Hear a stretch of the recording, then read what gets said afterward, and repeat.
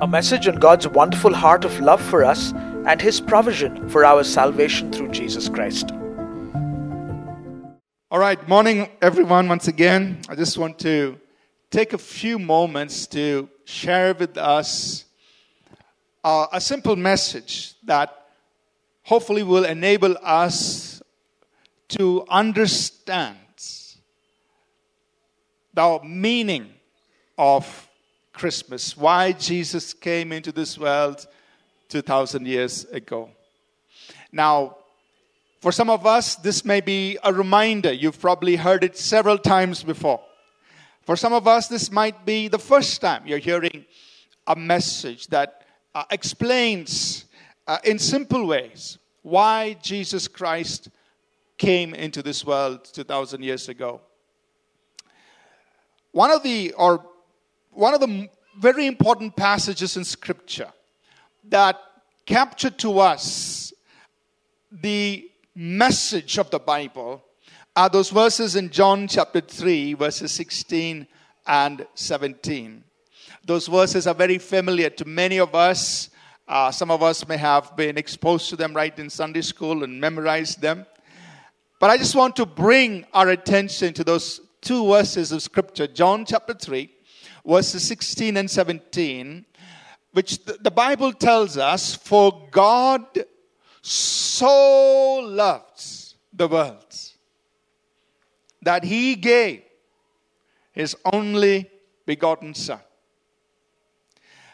that anyone who believes in Him will not perish, but have eternal or everlasting life.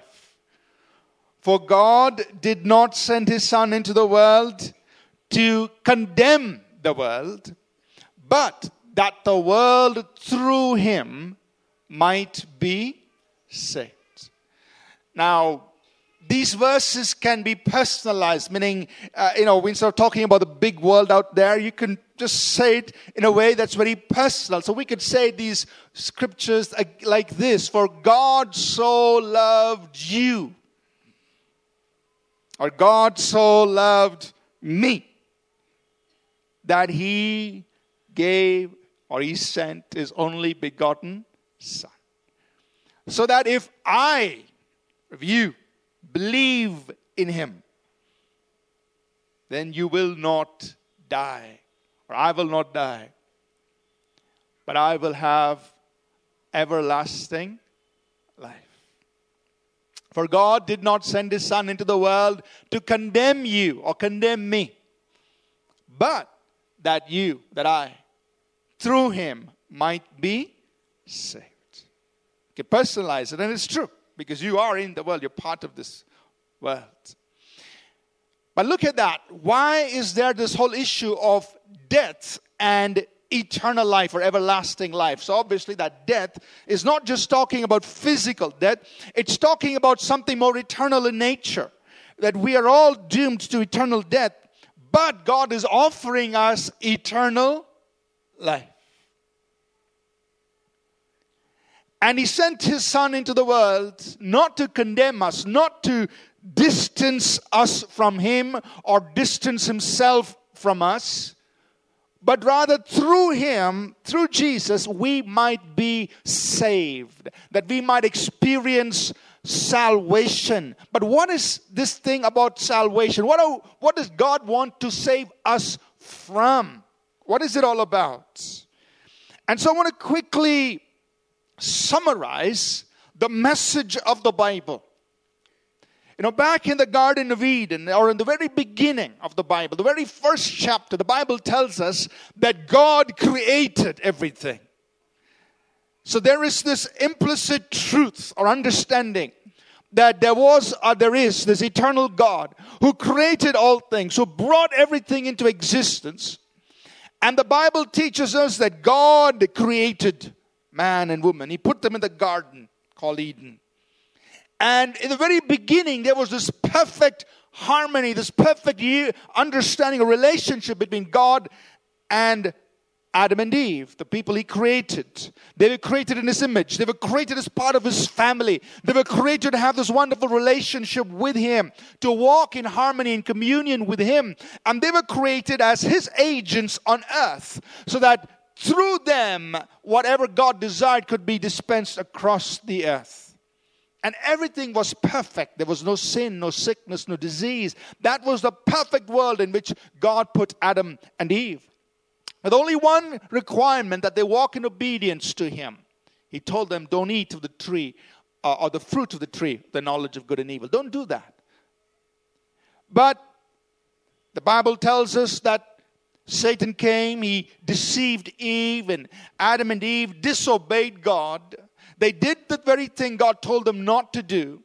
And in so doing, they came in subjection to Satan. They came in subjection to the devil. And they lost that relationship with God. They lost that connection with God. They lost their place as part of his family.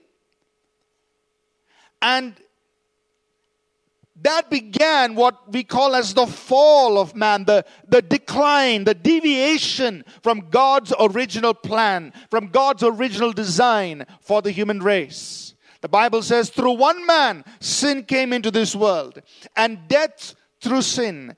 And this passed upon the entire human race. And so here we are thousands of years later, again, still struggling with that first sin. The Bible tells us that all of us have sinned. We've all come short of God's standards, of the glory of God. We've all sinned. Now, sin has its consequences, and we would all agree with the scriptures when the Bible tells us there is no one who is righteous, not even 1%. There's no one who does good. There's not one perfect person who ever lived on the earth. And sin has its consequences. What does sin do? First of all, sin, the Bible tells us, separates us from God. It separates us from God. So God is an holy God. We are sinful people. And so we have no access to God because sin becomes this barrier to God. So, so many of us think, I have some sort of a relationship with God. I'm very spiritual. I'm very religious. I do this and I do that. And we think we have a relationship with God. But this barrier of sin actually prevents us from connecting with God. The Bible says your sins separate you from your God. Sin holds back the very blessings that God wants to bring into our lives. In Jeremiah 5 verse 25, it says that it is God who gives rain. It's God who blesses us. But your sins have withholden these blessings from you. They cut off the flow of God's blessings in our lives. Sin has that problem or that effect. But the biggest effect that sin has upon each of our lives, the Bible says, is that the result of sin is death. And this death we are talking about is not just physical death, but it's a death that eternally separates us from God in hell. A future that God never intended for you and me. That was not God's original plan. But our sins are taking us there. To be eternally separated from God in hell. The wages of sin is death. So when Adam and Eve sinned, that sin had long-lasting consequences on the human race. It put us in subjection to Satan. And so the devil began to bring into this world things that God never intended. Sickness, poverty, confusion, all kinds of evil came into this world. All of creation began to deviate from its original design. God's design was perfect. He never intended for any person to be born deformed. He never intended for any kind of disease to come in. But because of the fall, there was corruption, there was decay, there was a deviation from God's original design. Now, for God so loved the world. God's heart of love for you and me, for the human race, never stopped, even when sin came into this world. And even when everything began to deviate from His original design, God never ceased to love people, to love you and me. Now, we couldn't save ourselves because we were under sin, There was no person born from Adam's time who was perfect, who was sinless. Each one of us were under sin, under Satan, under the results of sin. So we couldn't help ourselves. Some people lived probably better than the others, but everyone was still born in sin, still subject to sin. So there was no human person who could save us, who could help us. No religious leader, no philosopher, no great teacher, no leader could save people from their sins. And so God decided to do something for us. And that's why Jesus Christ came into this world. So what had to happen? Somebody had to be born of the human race, of Adam's lineage, but yet this person had to be without sin. And this person could then do something to save this human race. This person, born of Adam's race, could then represent the rest of mankind before God and before Satan. This person, born of Adam's race, but without sin, born not in subjection to the devil, could then stand before God and say, God, I have no sin of my own, and so I will suffer the penalty for the rest of the human race. And this person, born of Adam's race, without sin, without subjection to Satan, could then go against Satan and say, on the behalf of the rest of mankind, I am coming in conflict with you, and I will overthrow you. I will crush you under my feet, and my victory will be their victory. But the big question was, who could this person be? Who could this person be? Who was born of Adam's race, but born without sin, born not in subjection to the devil, who therefore could rightly represent the rest of us before God and against Satan. Who could this be? There was not one single human being who could qualify. The only option God had was, if I became like one of them, that was the only option available. Only option. Now, just simple reasoning, God is perfect. He doesn't need 11 attempts at this. He can do it one attempt. So in one attempt, which was God becoming a man, and this man we called Jesus Christ. So Jesus was not somebody who had his beginning 2,000 years ago. Jesus, the Bible says, was from eternity, from everlasting to everlasting. You are God. So this baby born in a manger was Almighty God, the eternally existing God, the God who created all things, in whom are all things, for whom are all things. This eternal God now subjecting himself to frail humanity, omnipotence coming in the weakness and the frailty of a human body, omniscience coming in the limitations of a human mind, and omnipresence coming in the confines of this physical body. That's who this Jesus was. God coming as a man. And he humbled himself to do this. He was born of a woman, but he was born without sin. Born by the power of the Holy Spirit. He lived this sinless life, not once yielding to sin, temptation, or any work of the devil. And this man, Jesus Christ, could fully represent you and me before God and before the devil. But what did he have to do? He had to pay the price for the sins of the whole world. Sins of people who died in the past, sins of the people who are going to live in the future. He had to pay for the sins of the whole world. And that's what Jesus did. He was born 2,000 years ago. God became a man. He lived a normal human life, and at about 30 years of age, he began what we call his ministry. He began to preach. He began to announce about the things of God, the things of the kingdom of God. He healed the people of their sicknesses and diseases, showing to us that's who God is and that's what God wants to do.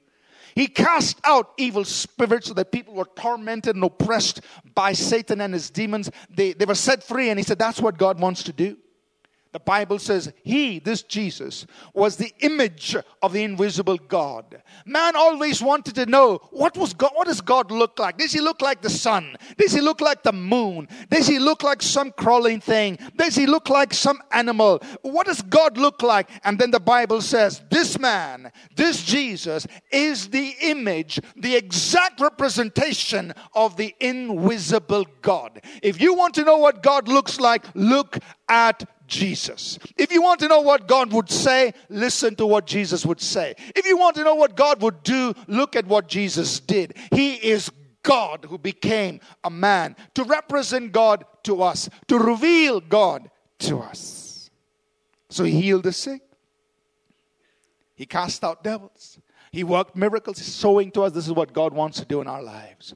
But the greatest thing he did was to go to the cross. On the cross, two things happened. Jesus represented you and me before God. He said, Father, I am taking the sins of the whole world. I am taking the sin of every person seated here. Your sin, every wrong you've done before God, every sin you ever committed or will ever commit was placed upon Jesus Christ. And the punishment, the consequences of those sins were put upon him. Words are insufficient to capture the magnitude of what took place on the cross. Words cannot describe the significance of what happened in the spiritual realm. The Bible simply says, he who was without sin became sin for us. The Bible simply says, all of us like sheep have gone astray, but the Lord has laid upon him the sins of us all. All of us put the sin on him. Punishment for those sins. And Jesus represented you and me before the Father, said, every sin they were committed, I am paying for it. Paying for it. He was the only one qualified to do that. On that same cross, the Bible says, Jesus disarmed Satan. That through his death, he crushed the head of Satan. Representing you and me. As God, he didn't need to do it for himself, but he needed to do it as a man for you and me. So there was one man who paid for the sins of the whole world. His name is Jesus. And there was one man who crushed the devil under his feet. His name is Jesus. And he did it not for himself, but for you and for me. Representing you and me. And when he had finished the work, the Bible says that on the third day he rose up from the grave. He rose up alive. The work is done. He resurrected. He showed himself alive to his disciples for 40 days, the Bible says, with infallible proofs, unquestionable evidence of his resurrection. They saw him alive for a period of 40 days, and he gave them the Great Commission, saying, go to the whole world, tell the whole world this good news, that God came into this world, paid for their sins, has risen up, he's alive, and if anybody believes in him, they will not die, but they will have everlasting life. Go tell the whole world, the work is done. The only thing people need to do is to believe in him. Believe in him, and they will not die. Believe in him because they don't have to be condemned, but through him they will be saved. Go tell the whole world. Go tell the whole world. And so starting from Bethlehem, from Jerusalem, the news is spread all over the world. And here you and I are today, 2,000 years ago, celebrating Jesus, but more importantly, remembering why he came, why he died, and the response that God is asking from you and me to believe in his Son, Jesus Christ, whom he has sent. Now, why did God do this whole thing? The answer is simple. For God so loved the world. For God so loved you that he gave his only begotten Son. You are beloved of God. You are so loved by God that he did this very thing of coming as a man to do this work so that you and I could be saved through Jesus Christ. But there's one thing that God requires of you and me, which is to believe in the one who came into this world, to believe in Jesus Christ. Anyone who believes in him will not die, but have everlasting life. Now, everlasting life means God's life in you starting from the moment you believe. The moment you believe, several things happen. Your sins are forgiven because Jesus paid for your sins and you are accepting what he did for you on the cross. The moment you believe, you're saying, Satan, you no longer have authority over me. I'm changing sides. I'm going across to Jesus' side. So the Bible says God delivers us from the powers of darkness. He translates us into the kingdom of his own dear Son. Immigration happens. You go out of darkness into light. Out from the power of Satan into the kingdom of God's dear Son. And then at that moment you can say, devil, you have no authority over me, no right over me, no claim over me. I have transferred. I have moved into the kingdom of God's dear Son, of Jesus Christ. The devil will have no right over you. That moment, everything Jesus died to bring you for you through his cross becomes available to you. Healing for your body, breaking of every yoke, of every bondage, of every oppression, every evil work of the devil that has come against you in your life. You have a right to say, no more, devil. Take your hands off me. I belong to God. Healing can come into your body to replace sickness. Peace can come to replace confusion. Freedom can come to replace bondage. Deliverance can come to replace areas where you've been held captive. And that's the wonderful thing that happens the moment you receive the eternal life that Jesus Christ offers you and me. But you and I have to receive that by believing in his Son, Jesus Christ. Amen. For God so loved the world that he gave his only begotten Son, so that if anyone believes in him, they will not die, but will have everlasting life. For God did not send his Son into the world to condemn the world, but that the world through him might be saved. Amen. So I'm going to lead us in a very simple prayer this morning. I want to pray first of all for those of us who, after having heard this message, you say, I need to do that. Maybe you've been in church for a while and you've been going in and out of church, but you personally never told Jesus, Lord Jesus, I believe in you. You be my Lord. You be my Savior. I believe this message. I believe what you did for me. Maybe you've never done that. But this morning is your opportunity to do that. There is no compulsion. It's a matter of decision. It's a matter of you making a choice in your life to do this. I'm not saying something fantastic or something, you're going to feel something happen. No. I was just this morning, I was praying and I was remembering how God touched my life as a 12-year-old. My teacher told me, pray this with me. I didn't know what I was praying. I just prayed it with him. There were no angels singing, no choirs, no roll of drums, nothing. I didn't feel any different that moment. But I know my life changed. Something happened. Because the next day I went back to the chapel. That was not normal. I would go play football or cricket. But next day I went back there. Soon I started reading my Bible. Now, nobody was forcing me to do it.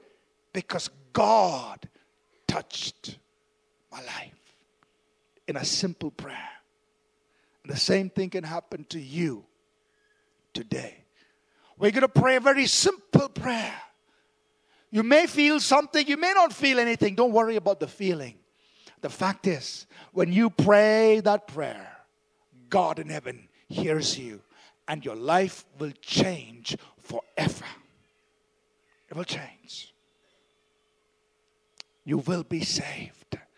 You will receive eternal life.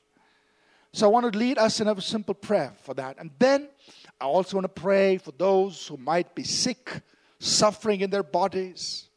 Jesus came to heal us, deliver us from every consequence of sin and every work of Satan. So I'm going to just pray over our lives, and I believe that as I do that and you pray with me, God will do something in your life. He will heal you, deliver you, set you free, work miracles in your life. Whatever you want God to do, you agree with me as we pray, and then you can testify of the goodness of God in your life.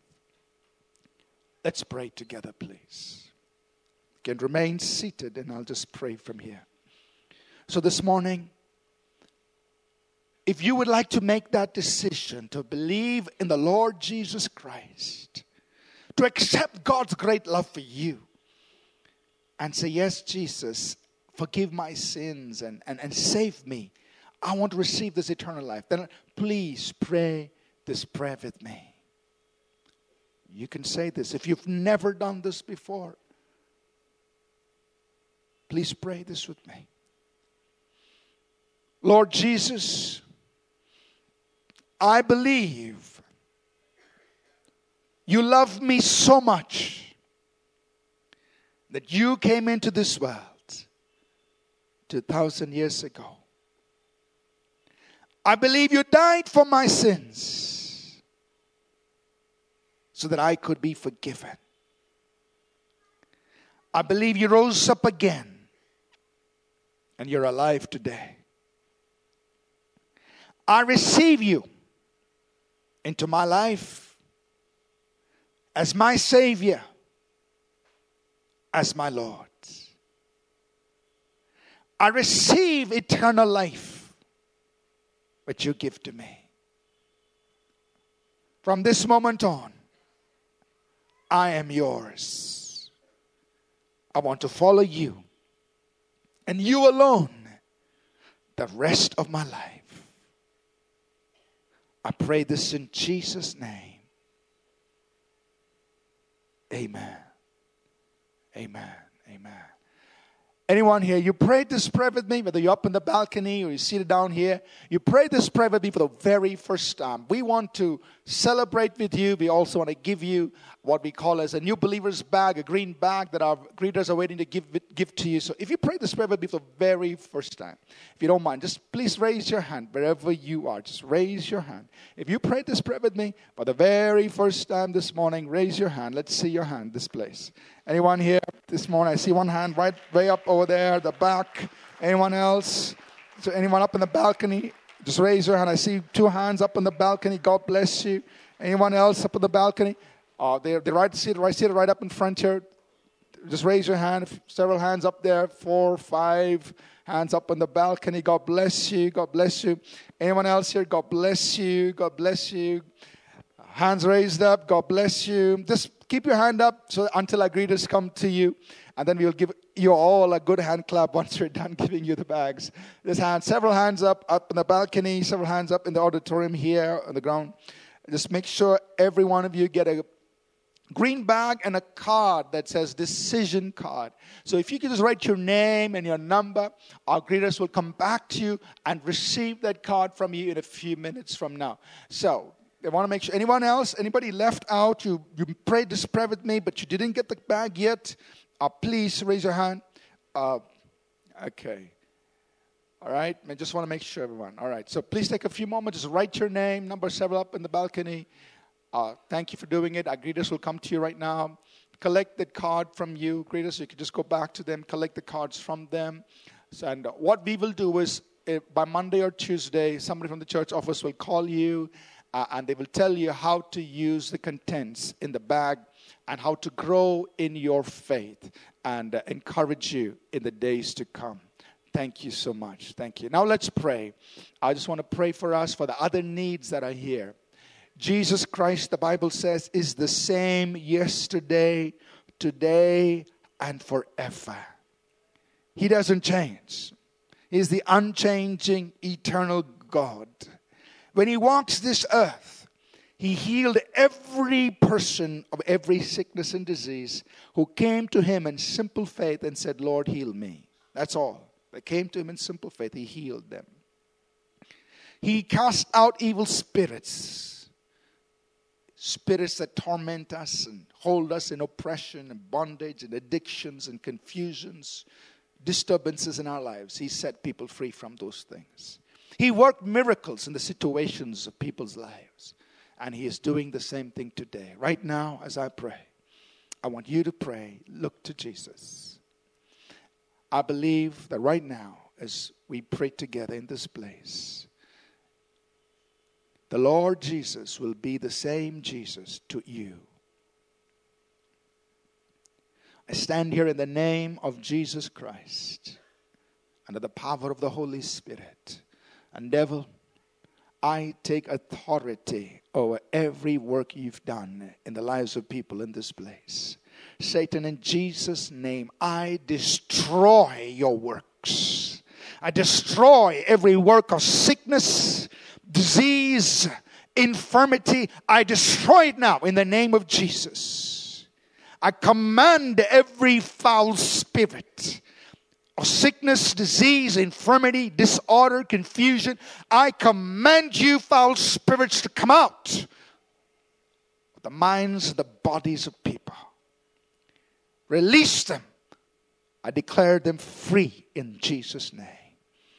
I declare every person healed. I declare every person delivered. I declare every bondage broken so that people are set free. Right here, right now. In the name of Jesus. Every addictive behavior, every compulsive, obsessive behavior, you are free from it now in Jesus' name. Lord, I also pray that you release miracles into the circumstances, into the situations of people here. God, those who are going through difficult times, God's divinely intervene in their lives. Their financial situation, the situation in the workplace, at the job. Send your interventions, Father. And according to your word, Lord, you said that when you dwell among your people, you will satisfy their every need. You will cause light to come upon their path. You will cause them to triumph over their enemies, over those who oppress them. You will cause them to triumph, God. You will crown your people with loving kindness and tender mercies. And so, Father, release that now in each one's life. And I thank you for doing this in this place. In Jesus' name, amen. Amen. We trust that this message was a blessing to you. We would love to hear from you. You can email us at contact@apcwo.org. Also visit our website apcwo.org for additional resources. Thank you for listening and God bless you.